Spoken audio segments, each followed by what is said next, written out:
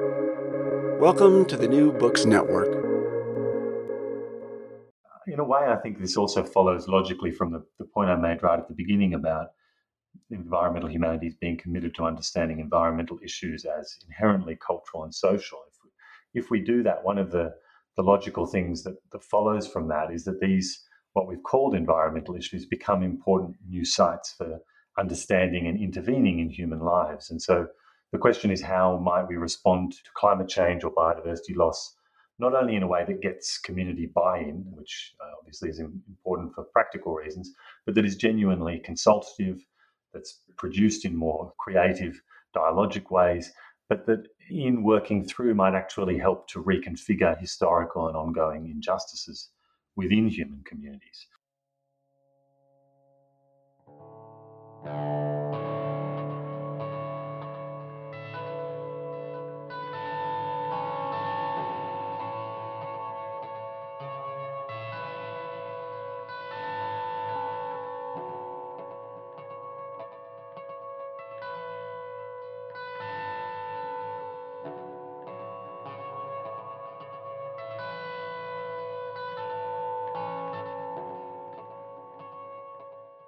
Hello, everyone, and welcome back to the New Books in Animal Studies special series on the New Books Network.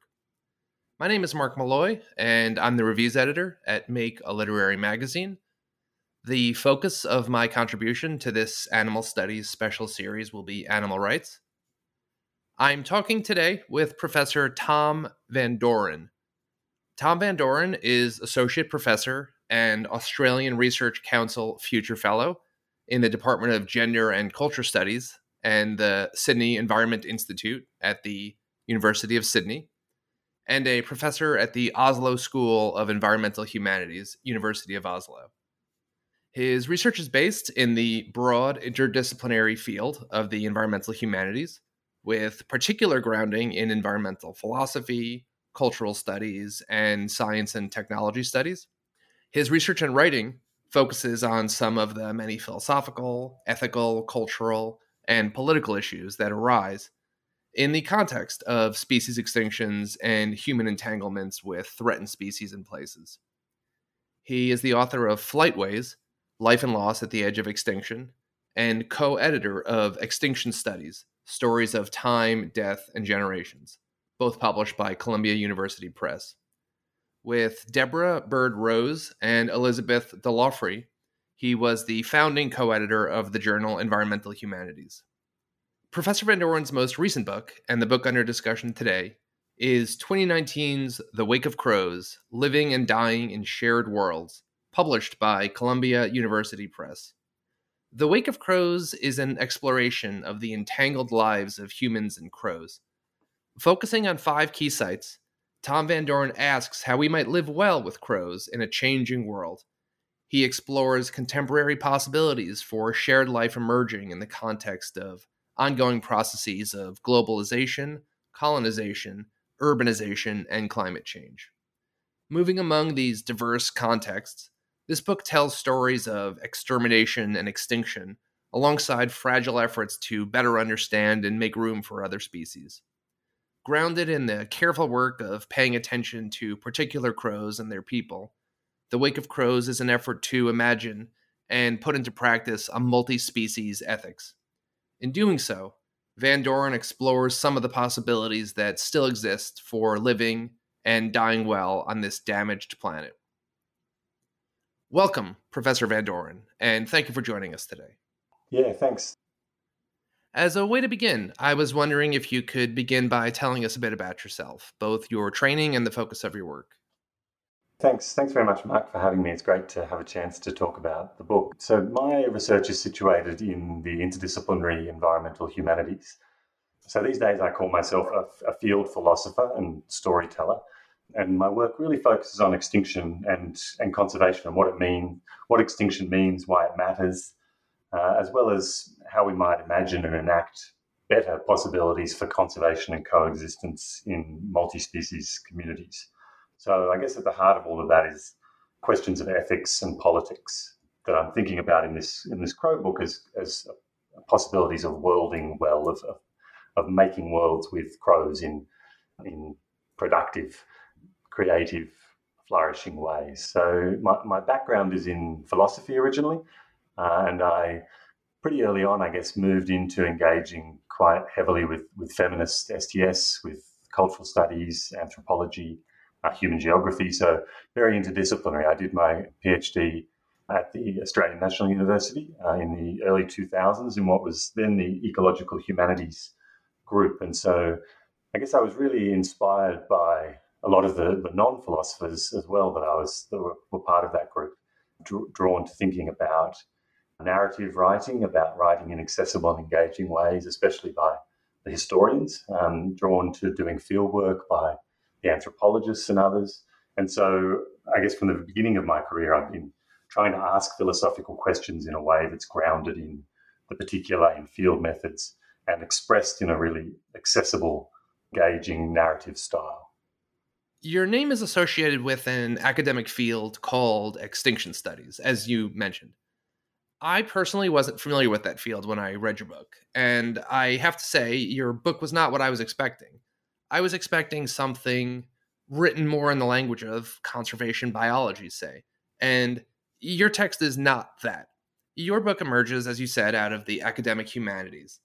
It is written at least partially in the language of critical theory and informed by that perspective. Not exclusively, it's most certainly very much informed by the scientific literature as well. But there's a great deal of emphasis on uncertainty, perspectivism, situatedness, ambiguity, etc. Could you talk to us generally about the discipline of environmental humanities and what distinguishes your approach from that of, say, a conservation biology text? Yeah, great. Well, the environmental humanities is really an emerging field over the last 20 years or so. I mean, obviously, in many ways, it has deeper roots, but it's something that people have been talking about and actively trying to bring together for about 20 years. And so, at the heart of that field, I guess, is this question of what the humanities can contribute to better understanding and responding to our contemporary environmental challenges. So, a big part of the answer to the question that the field, I think, offers is that of breaking down the notion of an environmental challenge as something that is somehow separable from social, cultural, political systems. So it's an engagement with these environmental questions that is from the outset attentive to their social and cultural dimensions, to their complexity. And there are all sorts of implications that flow from that relatively obvious, I guess, statement, questions about agency and responsibility and expertise that need to be rethought when we break down this distinction between nature and culture, between environmental and cultural challenges. So environmental humanities, even after editing a journal in the field for many years, I feel unqualified to say exactly what it is. I think it's a field that's taking form in many different ways in different parts of the world. It's in some places really an umbrella for dialogue between people in philosophy and literature and history. In other places, and I think Australia is a key example of this, environmental humanities has been from the outset a much more explicitly interdisciplinary field, an effort to develop new kinds of methods and approaches for coming at environmental challenges that draw on a host of different disciplinary approaches. So yeah, The Wake of Crows is this kind of interdisciplinary environmental humanities book. It really is about exploring how humans and non-humans are tangled up and at stake in one another. So at the broadest level, I guess the book is an exploration of crow life in our present time, an effort to think about crows and what it means to live well with them in the context of extinction, of urbanization, colonization, globalization. And so crows are obviously a really charismatic bird that many of us are familiar with, and whether we like them or not, find them all over the place in forests, on farms, in cities, but also in tropical environments, deserts and subarctic regions. So they're everywhere, and they're often thought about as a group of species that have done really well out of this, what is often thought about as a human-dominated, human-transformed landscape. And that's certainly true of many corvids, but it's not true of others. There are a bunch of critically endangered crows that also feature in the book. So really what I was trying to do in this book is bring together some of those diverse crow stories, some of the critically endangered and the others that are thought about often as overabundant pests, some that are actively conserved and others that are actively targeted for eradication, to think about what these diverse crow stories offer us for thinking through our contemporary moment.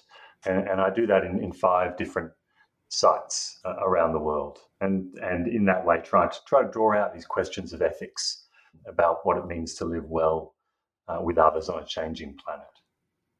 So to get us started on the book is exclusively focused on crows.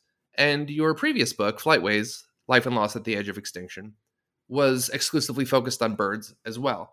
Why birds? And in this case, why crows specifically? Yeah, that's a great question. And I think the answer, sadly, is sort of more accidental than anything else. It's so I started out working on plants actually in my PhD, but very quickly when I finished that work and started moving to thinking about extinction, the first species that I worked on was the Indian vultures. And so in doing that, I'm not a biologist by training, although I dropped out of biology a couple of times as an undergraduate. I went and learned a whole lot of avian biology just to start thinking about the vultures in India seriously, which is one of the chapters in Flightways.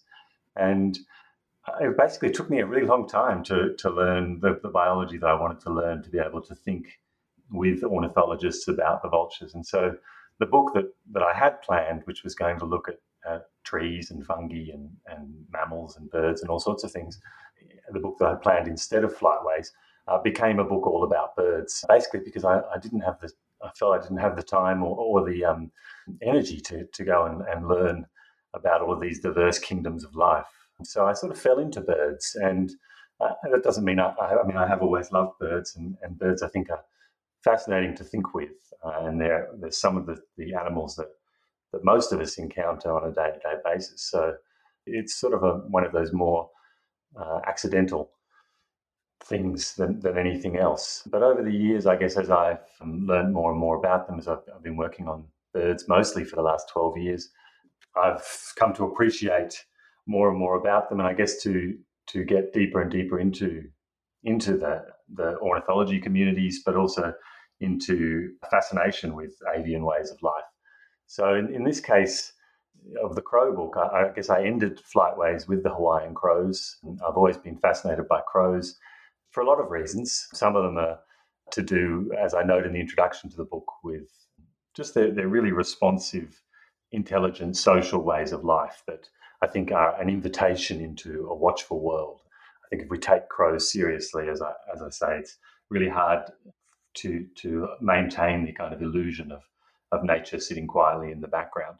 So that's part of the reason I got drawn to crows. But I guess for me, the philosophical value of focusing in on corvids in the way that I do in the wake of crows is that it gave me an opportunity to really slow down with this genus, to rather than moving from between a bunch of different birds that have, in many ways, very different ways of life, very different social and emotional and cognitive competencies.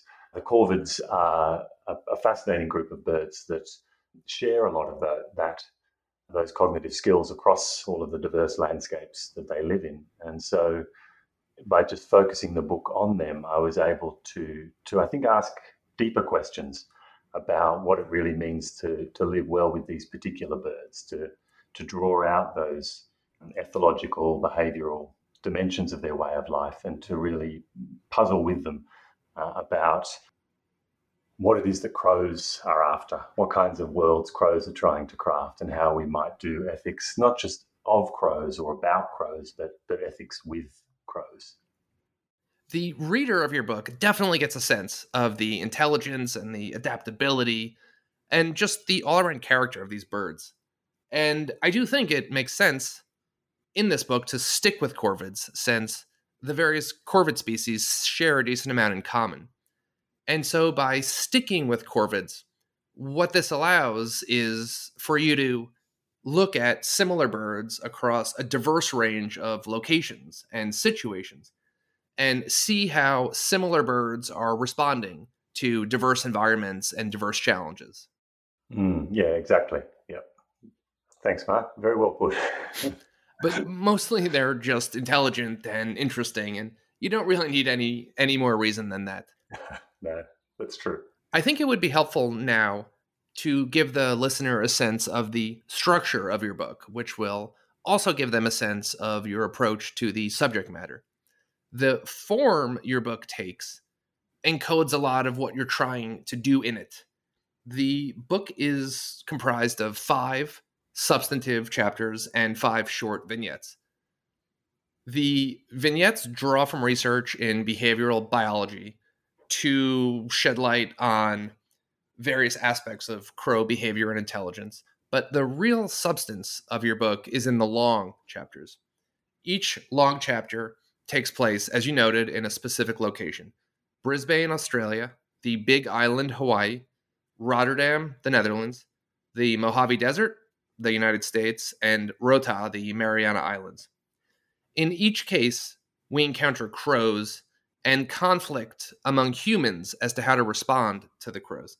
And to me, your book is really more about this, the human politics around questions of how to deal with animals and endangered species.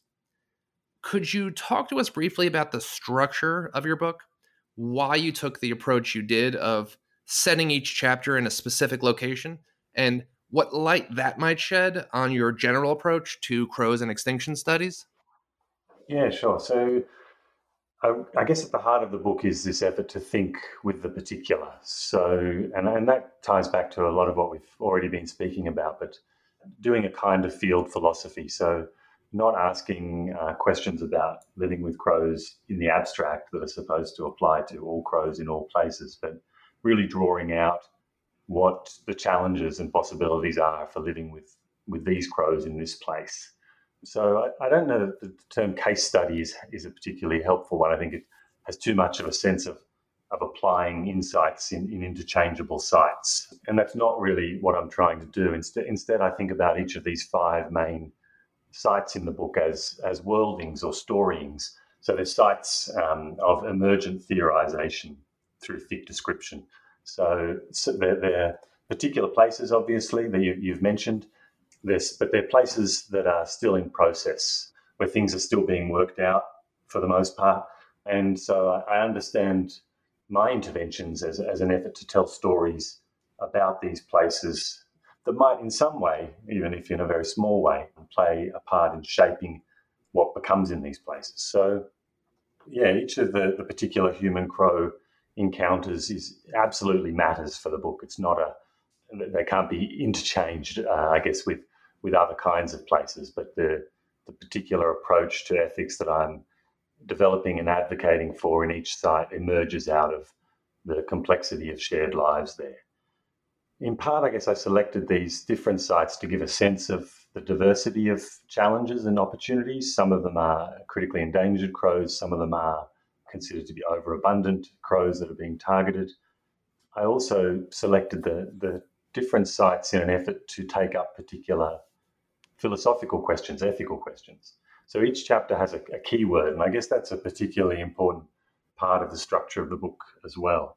So the 5 keywords for the book are community, inheritance, hospitality, recognition, and hope. And so in part, I chose these particular sites because I thought that they would be helpful for thinking through these particular terms. And in part, I chose the terms because they were helpful for thinking through these particular sites. So it was a kind of dialogical approach. But each of those 5 keywords is one that has a literature in biology, but also a literature in the humanities.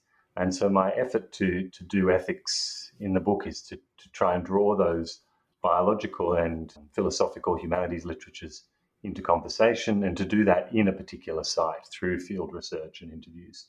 And in that way to really explore what light those concepts might shed on living well together, how a concept like hospitality might be stretched or redone when we bring together the literature on genetic inheritance with that of questions around cultural inheritance and tradition and community.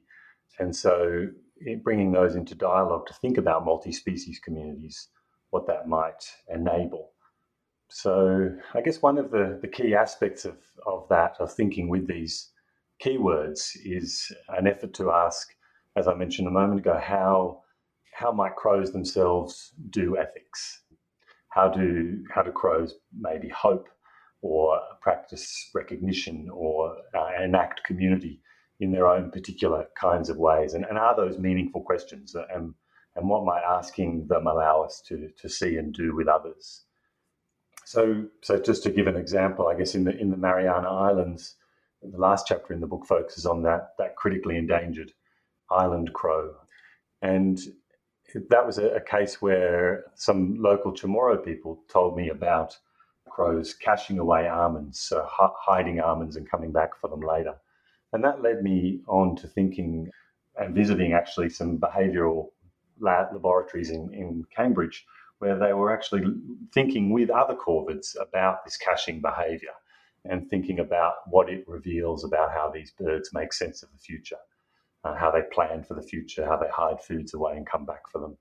And so that really interesting research in Cambridge has fleshed out this notion of prospective cognition, that corvids are amongst those animals that do have a sense of the future and that are working towards particular kinds of futures. And so taking that insight back to the Mariana Islands, that enabled me to think about hope in really different kinds of ways in the islands. So it's not just about human hopes at work in the islands, hopes for better livelihood and sovereignty and a whole lot of other things, but also about the way that crows themselves might be working towards particular futures in a way that we might think about as hopeful.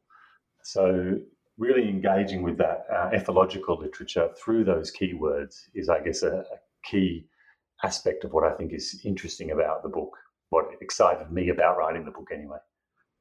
I think it was in the context of your writing on the provisioning behavior in the Rota Mariana Islands chapter that you ruminate on whether or not it's possible that these birds are aware of the fact that their populations are in decline, and if it's possible that they have some sense of the existential danger of their situation. You write, quote, might they notice and even mourn their own dwindling numbers, the deaths of their kin, the scarcity of a favorite food tree, end quote. It's a really moving passage in your book. I know that it's just speculation, but the very possibility that that could be real is moving and should motivate people to think seriously on this matter and what effect our behavior is having on sentient beings capable of love and sorrow and fear. So I found that just one of many powerful moments in your book. I was wondering next if you could talk us through a couple of the sites that your book focuses on. They're all fascinating, and we could cover any of them.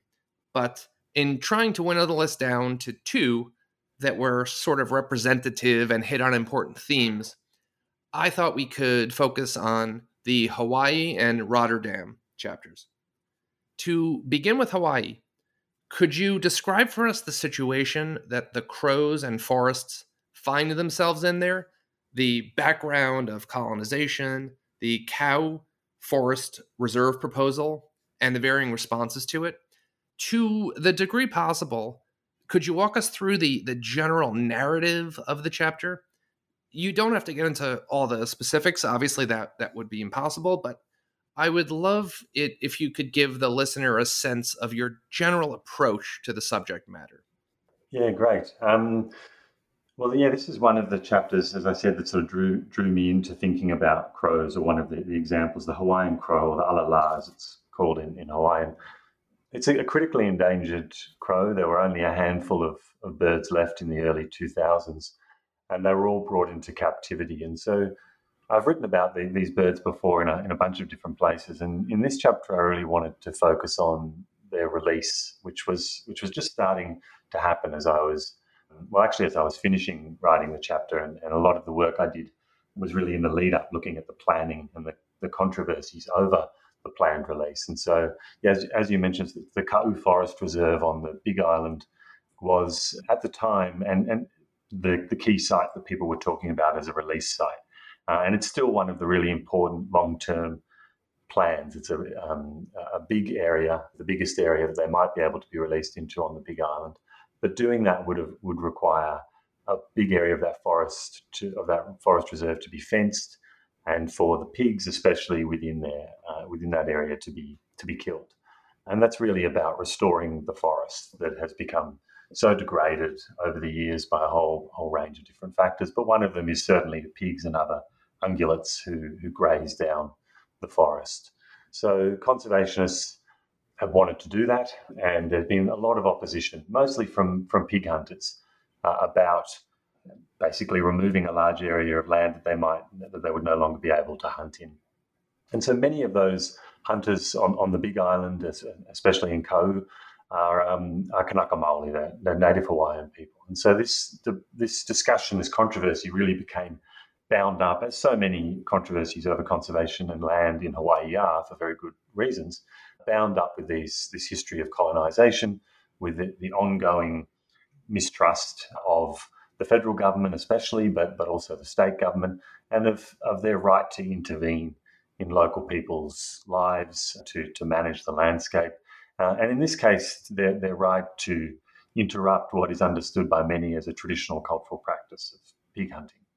So really the analysis in the chapter centres on inheritance as a way into thinking about these challenges, on the rich diversities, whether they are cultural diversities of traditional practices like hunting, Hawaiian language, but also the biological diversity of this place, of the crows themselves, but also the broader forest ecosystems that the crows are thought to have played a really important role in sustaining.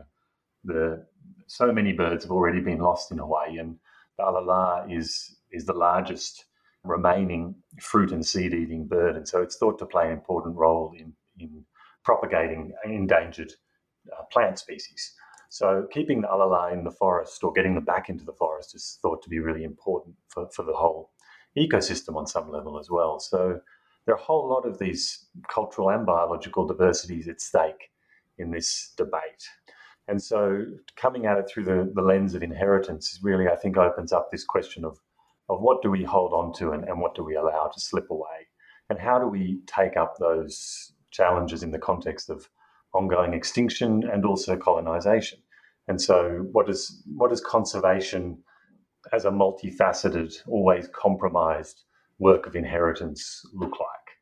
So I think that the chapter is, in a way, it's a nice example of the kind of field philosophy approach that's at the heart of a lot of my work. It's thinking with others as philosophers, people who I'm engaging with in the field, also thinking with crows and other non-humans, and taking their ideas seriously, trying to draw them into conceptual dialogue with philosophy and with other kinds of insights. So in the case of the Hawaiian crow, the alala, the Hanakialani Springer, who's a kapuna or elder, was for me really, well, she is integral to the chapter and the story that I'm trying to tell there. And in particular, this notion of herself as a citizen of the land, which is how she thinks through these questions of how to live with the competing demands of a complex history and present of colonisation and biodiversity loss, and how she imagines doing that kind of inheritance work well. So yeah, that's really what I'm up to in that chapter, and it's drawing together a bunch of different conceptual literatures from biology and the humanities around inheritance, but also drawing them into dialogue in this particular place. It engages with the human side of these questions in a way that I think some of the more purely ecological texts do not. And you need that other engagement as well, because these things take place in the vicinity of humans. And it is the humans who have all the power in these situations. And so if you don't factor in the human response into your intervention, you run into problems. For example, one of the many things your book brings up is the question of, in Hawaii, when these birds are released, the response of local landholders. You write, quote, "The birds' movements through the forest become suspect as hunters and landholders fear that each time alala is the Hawaiian crow, that each time alala move beyond the fenced area, especially if they are nesting, the fence will expand with them. And so the alala is imagined as a Trojan horse whose conservation facilitates further loss of land and rights. For some, they are not a biological inheritance to be valued and cherished, but a symbol and a powerful material enabler of a broader colonizing process, a broader fracturing of Kanaka. Kanaka means Native Hawaiian, a broader fracturing of Kanaka inheritances, end quote. And so there are questions that arise on the ground at the site of these interventions as the experiments unfold that may not dawn on people who are thinking more abstractly in purely ecological terms. And I think that your book does a really wonderful job of making that vivid and illustrating how these things unfold, how these complexifying factors enter in real time in the vicinity of humans. Yeah, great. I mean, I think that is the real takeaway that I've had from doing this kind of field work, from becoming a philosopher who does field work, is that so many of the questions that we want to ask in the abstract often are so much better asked or so much more complexly asked in a way that really takes back those histories, those competing ideas and understandings and values seriously and in their diversity, not in some kind of abstract way that is captured through a survey, maybe. Next, let's move on to Rotterdam, the Netherlands. Can you describe for us the situation that the house crows there find themselves in, the human response to them, and the relevance of the nearby port of Rotterdam? As with the last question, could you try to walk us through the general narrative of the chapter so the reader can see your specific approach? Yeah, so this chapter is about a handful of house crows living in the little town of Hoek van Holland in the Netherlands, who arrived in the mid 1990s. And most people thought when they arrived that they wouldn't survive the winters. They're not a crow that's normally found in these kinds of cold climates. But they slowly bred up over about the next 20 years to become about 40 birds. And it's thought that they probably stowed away on a container ship. And that's how they made their way to Europe, into the port of Rotterdam, which is just across the water from Hoek van Holland. Sorry to interrupt, but I get the impression from your book that that's not uncommon, that creatures fairly regularly accidentally repatriate, if I could use that term, and that's a significant part, in fact, of the movement of invasive species is accidentally on shipping liners. So not just individuals intentionally or perhaps surreptitiously transporting species across continents, but accidentally on shipping liners. So that's kind of baked into global trade. Yeah, no, that's certainly the case, and in a whole range of different ways. I mean, obviously, people have been deliberately moving species around in all sorts of disastrous ways and potentially creative and interesting ways for a long time. But then there are all of these other more stowaways who are stowed away within cargo a lot of the time. They can be stowed away within bilge water and things on ships, and that's certainly caused many issues around the world, or they can be like these crows who most likely just sort of would have flown around on the deck of the ship, most likely. These are big ships, and would have spent however many weeks or months riding around. And there's some suggestion, and I can't recall now if I go into this in the book, but there has been some suggestion that the birds might actually, crows in particular, might be fed, especially by some seafaring folks, especially from India, who see them as an emissary, a go-between with the dead, and so they are a respected bird. And so the fact that they might be being provisioned with a bit of food by some of the staff on these ships might enable them to travel around a bit more frequently with ships. But however it happened, they came, we think, to Europe, to the port of Rotterdam, which is Europe's largest port, on container ships. So it wasn't a deliberate introduction, and yet here they are. And so the chapter is really an effort to think about the decision and the subsequent efforts to eradicate these birds, which the Dutch government became worried that they might spread out across Europe potentially. They might become pests, they might displace other corvids and other birds altogether.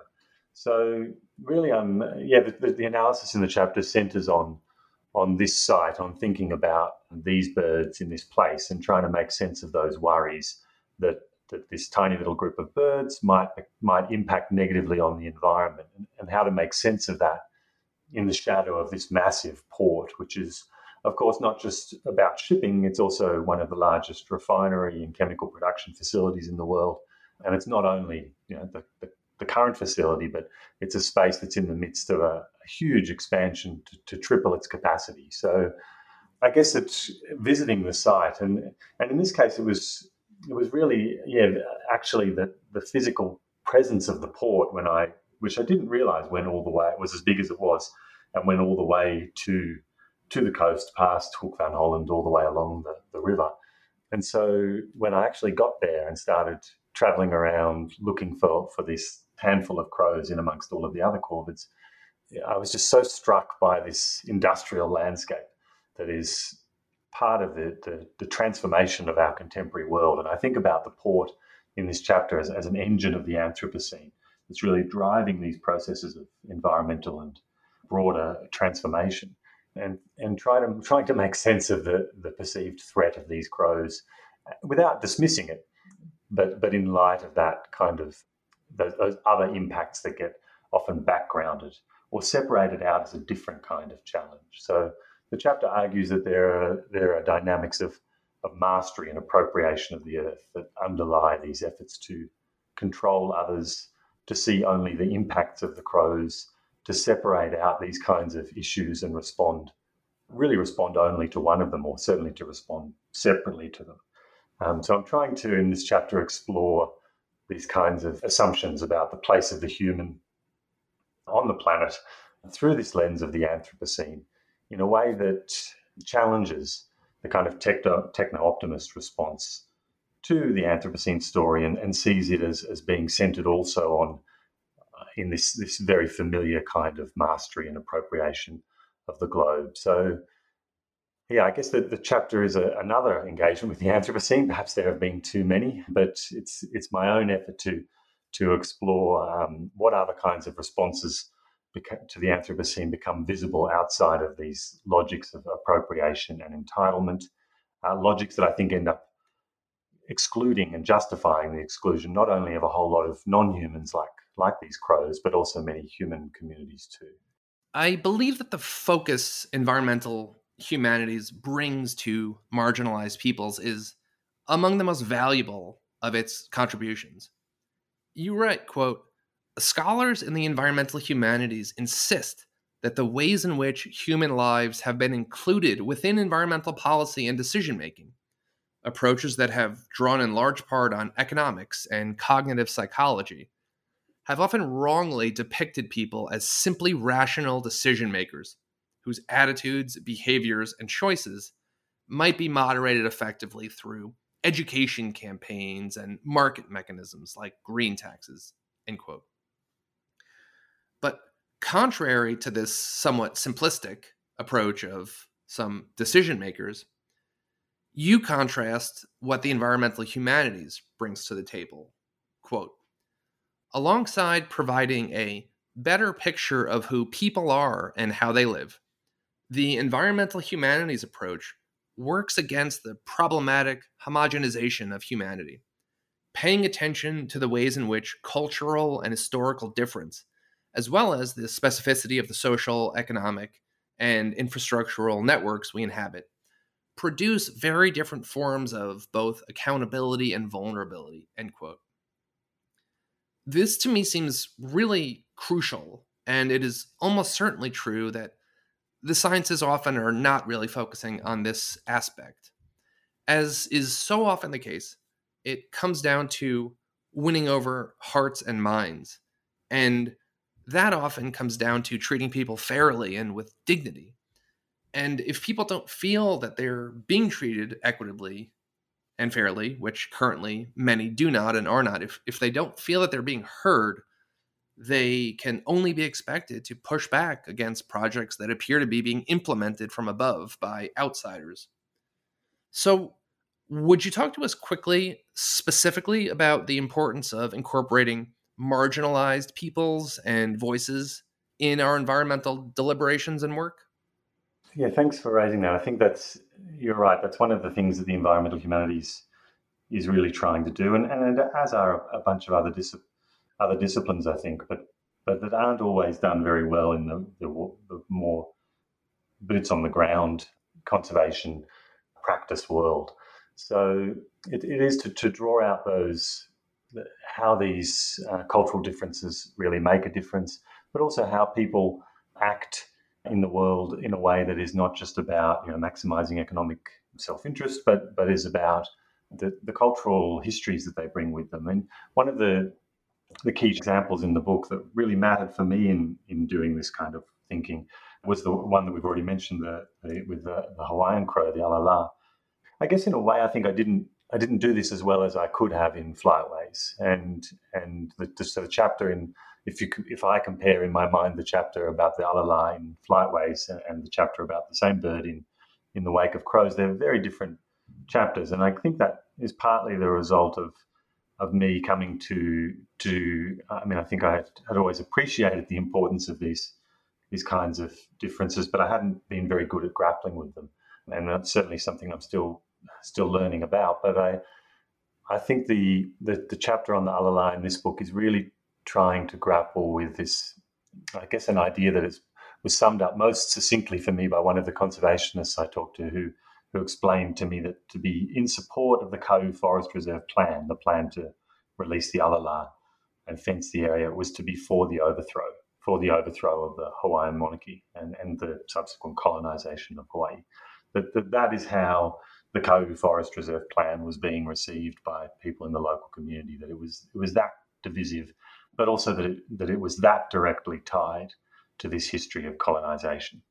And I think that probably to anyone who's worked in Hawaii on environmental issues, that's a very obvious statement. And now that I've spent many more years working in Hawaii, I appreciate the obviousness of it. But at the time, being new to working in Hawaii, that really struck me that these things really couldn't be separated out at all, and that we really needed to grapple with that history and that ongoing reality of colonization in Hawaii to understand something like this conservation plan for the alala. That the people obviously come to these things with their own histories, their own inheritances. They bring those with them. They're also impacted so differently by not just the extinction, the loss of a species that might be, a kinship significant for their interspecies kinships, might be significant for their livelihoods, but they're also impacted on very differently by conservation efforts that might impact on livelihood or on traditional cultural practices. So really trying to tease out how these processes of extinction and colonization matter differently for local communities, how they're differently implicated, differently responsible, and what those kinds of thicker engagements with these stories might open up. That, I think, is really important work. And I think it's work the conservation community is being forced in some ways to get better at, but there's a lot of catching up to do. So in a way, I think this also follows logically from the point I made right at the beginning about environmental humanities being committed to understanding environmental issues as inherently cultural and social. If we do that, one of the logical things that follows from that is that these, what we've called environmental issues, become important new sites for understanding and intervening in human lives. And so the question is, how might we respond to climate change or biodiversity loss, not only in a way that gets community buy-in, which obviously is important for practical reasons, but that is genuinely consultative, that's produced in more sort of creative, dialogic ways, but that in working through might actually help to reconfigure historical and ongoing injustices within human communities. So by understanding these things as thoroughly tangled up with one another, they not only become more complex, they also become more interesting and powerful sites for intervening into what's possible. The situation on the ground is always going to be complex, but it's important that someone engages with that complexity.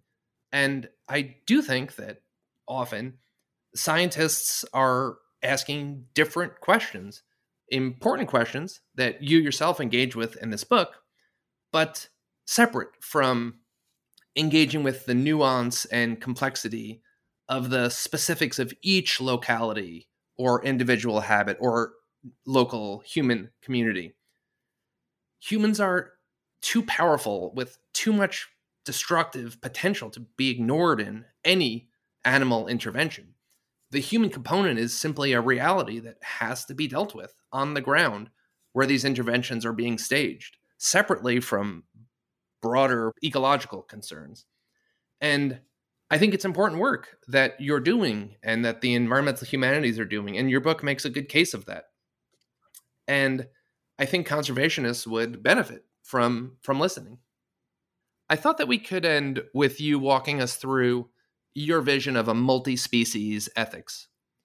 You write, quote, "A multi-species ethics is one that takes seriously the fact that all life, including human life, occurs within fundamental and constitutive relationships with other kinds of beings, living and not.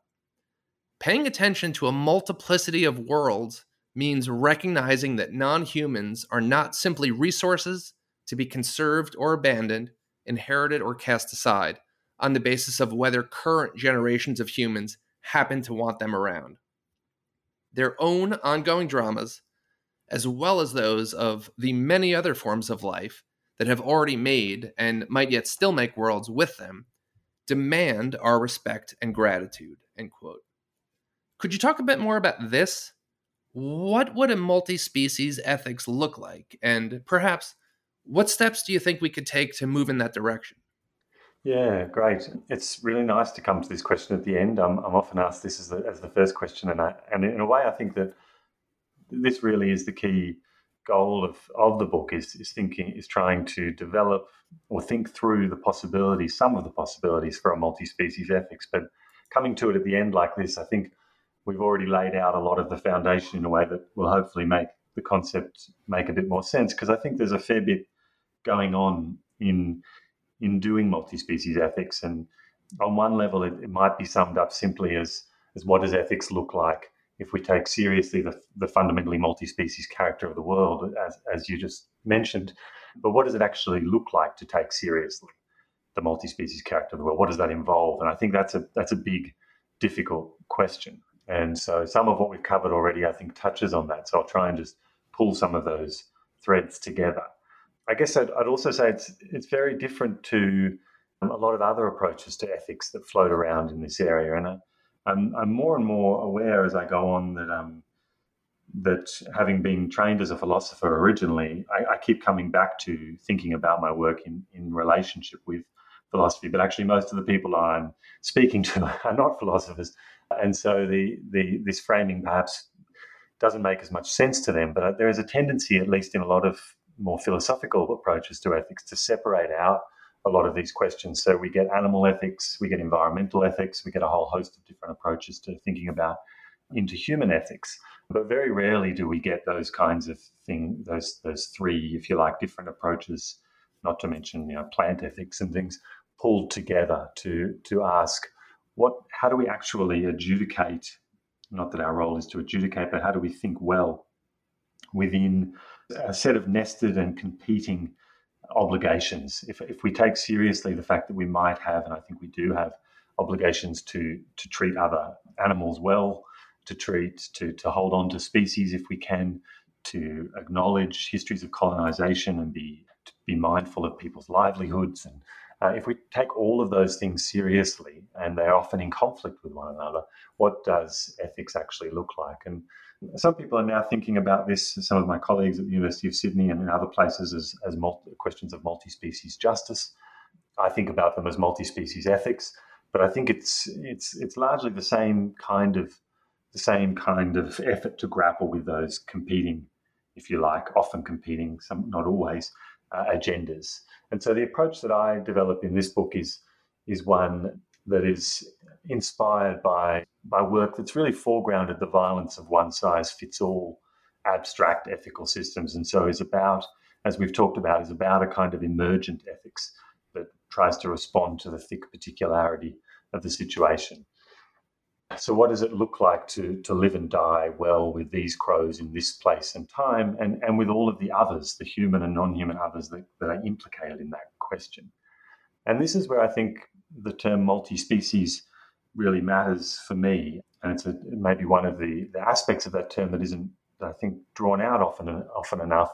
But for me, the multi really matters here. And for the multi and multi-species is about taking seriously the multiplicity of the world, of diverse ways of being, whether they're human or non-human, and attending to them and figuring out how to live well with them. And so there's a kind of ethos for me that's in this multi-species ethics that is about multiplicity. It's about multiplying voices and differences and trying to bring as much of that complexity into the story, to hold on to as many of these differences as we can, to make room for them in a way that I think about as a kind of situated pluralism in chapter 1 of the book. And so that's really, I guess, one of the core commitments. And then how to do that with multiplicity, which is, again, another thing that I think we find really challenging. There's a tendency to try and just multiply voices and to see that as itself a kind of ethical response. And I'm really critical of that in the book. And I think what is really demanded of us in grappling with multiplicity is to find a way through that multiplicity, not just to make a mess by bringing diversity in, by bringing in all of these different voices, but to try and find a way to live well that acknowledges the fact that all of these things can't always exist well in the world together, and that it isn't ultimately up to any one of us to decide once and for all what that looks like. So I guess that given that the book is focused on crows, my effort in here is really to think about what does it mean to live well with crows. And I think the example I've already given about hope and prospective cognition with the Mariana crows is one example of the kind of thickness of crow lifeways that I'm trying to draw in. But there are many others in the book, and another one that jumps out is the example about the banteng, which is a big kind of ungulate cow creature, and the Teresian crows, and the work that's been done to show that shows that these crows have struck up a really interesting mutualism with these animals, where the banteng lie down and the crows go in under their legs and remove their ticks. And so I'm thinking about what this kind of example might indicate. Might it show that crows, for example, are making room for others, not for ticks in this case, but for banteng, are adaptively creating new possibilities for life together. And so if we take those kinds of possibilities seriously, what new challenges, but also new opportunities are opened up by the particular cognitive, social, and emotional lives of corvids. And so the multi-species ethics that I'm working towards in this book is a thoroughly particular one, not only in that the answers or the responses arrived to in a particular site might not readily be applied elsewhere, but that a lot of the ways in which what it means to live well with a crow might not be in any way helpful for what it means to live well with a fish or a snail. And so I think it's a process of figuring out in each case what it means to live well with others, really taking them seriously in a granular way. And as a result, not, as I said at the outset, not doing an ethics of crows, but an ethics with them, asking, are crows themselves doing ethics? And what does that mean? And so in the book, I take that question up as, are crows doing ethics, as a question of whether and in what ways crows are taking up the task more or less intentionally, thoughtfully, generously of making worlds with others. What kinds of worlds are they trying to make with others? And how might we be responsive to that? So yeah, and I guess that it becomes incredibly complicated, I guess, very, very quickly when we try to draw all of that kind of understanding of crows, practices of worlding, into dialogue with the questions we've already touched on about the diversity of human voices and livelihoods and histories of colonization and so on that are layered into these stories as well. And then another whole aspect of the story that we haven't really touched on are all of the other non-human lives that are drawn into these contestations. And in the book, there are a few central examples, but one of the key ones is the desert tortoises that I talk about in the Mojave Desert chapter, where these are tortoises that are potentially being partially driven to extinction by the ravens. So, of course, they are deeply implicated in these histories and stories as well. So, the multi-species approach to ethics is trying to hold all of that multiplicity in the frame, to do it justice in some way, and to muddle through, I guess, in a way that takes it all seriously and figures and makes a stand for some kinds of possibilities and not others, but makes a stand in a way that is, and this is, I guess, again, a central theme of the book, that is about an ongoing process of learning, of revision, of attending to others, where there aren't any final answers. There's just an effort to multiply perspectives on what will count as a better world for whom, while owning up to the fact that there's never a situation in which everyone wins, and yet actions still do have to be taken. So it's a kind of humble, engaged, ongoing, empirically rich, open-ended ethical process, and it's one that is, for all of those reasons, in my work at least, intimately tied to this practice of storytelling, of muddling through all of that complexity in a way that tries to do it justice and arrive at some very imperfect propositions for how we might go on together. One quick point that I would just like to highlight. One can imagine more global problems, and I don't mean global crossing the entire Earth. Problems too big for an individual person to resolve. So, say, for example, that you have a city that's draining a lake.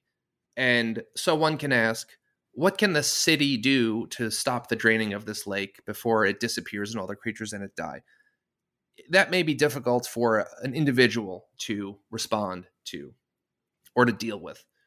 But one can also imagine more local engagements on the individual level. And one of the things I think that your book does really beautifully is it shows that not only do crows perhaps have their own ethics, but they also potentially have their own forms of communication with humans. I mean that literally. Individual crows may be trying to communicate with individual humans. I'm thinking of one example. It's in your Brisbane chapter and concerns the fact that recently crows have begun constructing nests on human-made buildings and have begun swooping down at humans who come too close, targeting the humans who they perceive to be threatening during the nesting season. In the example in the book, I'm pretty sure one of the crows had set up a nest near the front door of a building. And the people that worked in that building, in response, began using the back door in respect that the crow had communicated to them that the front door was its space where it had a nest.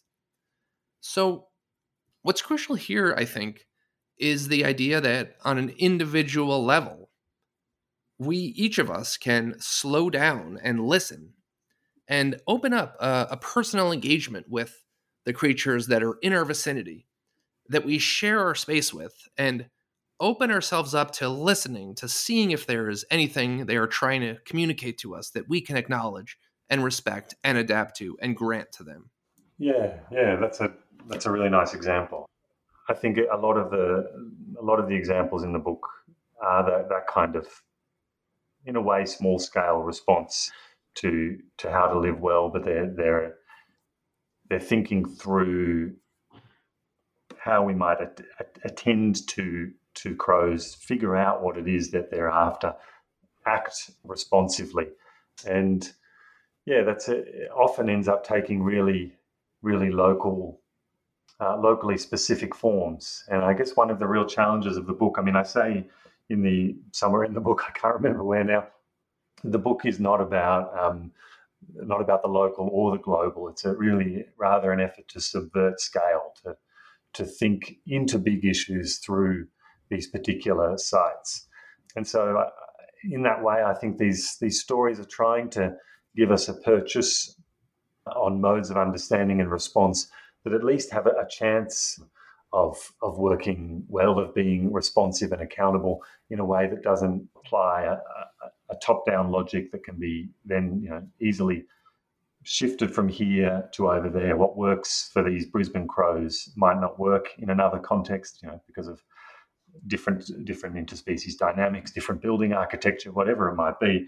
There are different challenges that arise here, and so the kind of ethics that I'm interested in is not sort of not particular in the sense that it has nothing to say to anything else, but particular in the sense that it is mindful that translation and travel are always labour, that we have to ask the question about how this kind of approach might be helpful over here, or if it might be helpful over here, or if it might be helpful with this other kind of species, and then do the work of relentlessly, here I'm riffing on Haraway in much of the book, attending to the particular of asking what is different here, and what differences do those differences make.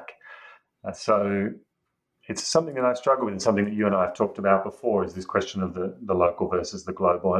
And I guess I continue to come back to a concern about the violence of one-size-fits-all top-down approaches, and to try to find ways to think through the particular that at least speak to these bigger questions. Without question, I think what we need sooner than later is a transformation in people's empathy towards others, human and non-human. And I think one of the things that your book does is, in situating us in specific locations and in showing us multiple perspectives, is it opens up a space for that empathy. It shows people how to be empathetic among others, human and non-human. And I think that's important work. Professor Van Dooren, thank you so much. We've already taken up a lot of your time. To wrap up, could I just ask, is there anything you're working on now that you'd be willing to share with us? Yeah, so many things. So my challenge is actually finding time to work on each of the many things that I've committed to. But one of the things that I've been doing a lot more of lately is working on community storytelling projects. So I'm working on about 4 of those in different parts of the world at the moment, looking at issues from extinction to bushfires, and a development proposal around a dam, and another big one on urban wildlife interactions. And I guess try and create spaces for community members to tell their own stories in their own ways about their interactions with the environment.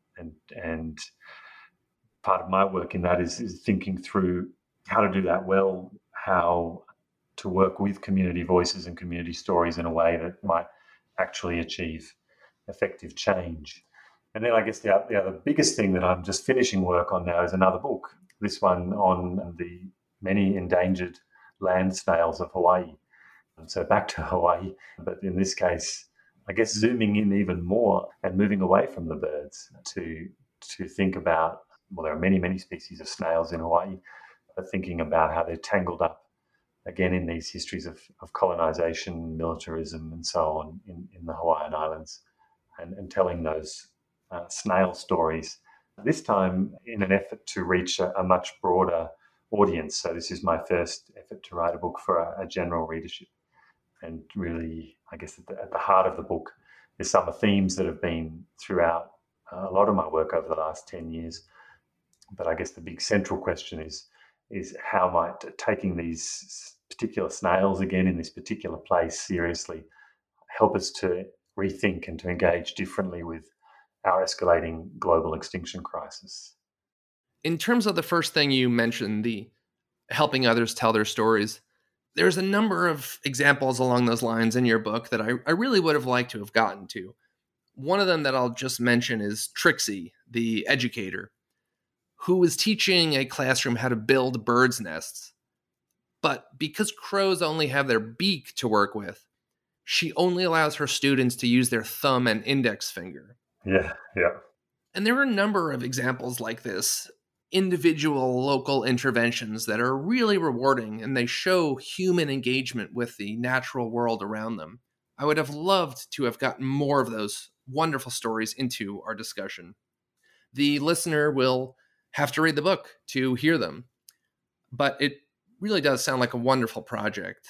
And snails are amazing. So I'm definitely going to want to talk to you about that book when it's available. Great. Thank you, Mark. That's lovely. Professor Van Dooren, your book is a wonderful exploration of this important and fascinating field.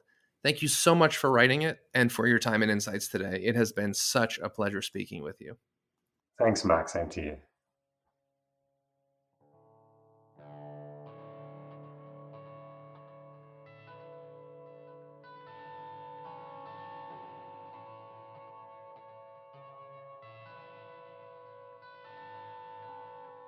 I hope you've enjoyed this conversation.